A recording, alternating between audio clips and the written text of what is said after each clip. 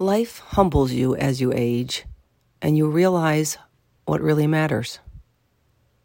Today is your opportunity to be humbled. Today is the chance to stop focusing on what doesn't matter and start focusing on what will move you forward with grace, dignity, and love. We all have the ability to look within and find what matters and what doesn't. Who matters and who doesn't. Where you want to spend your time and where you won't waste anymore. That your voice matters, the noise outside doesn't.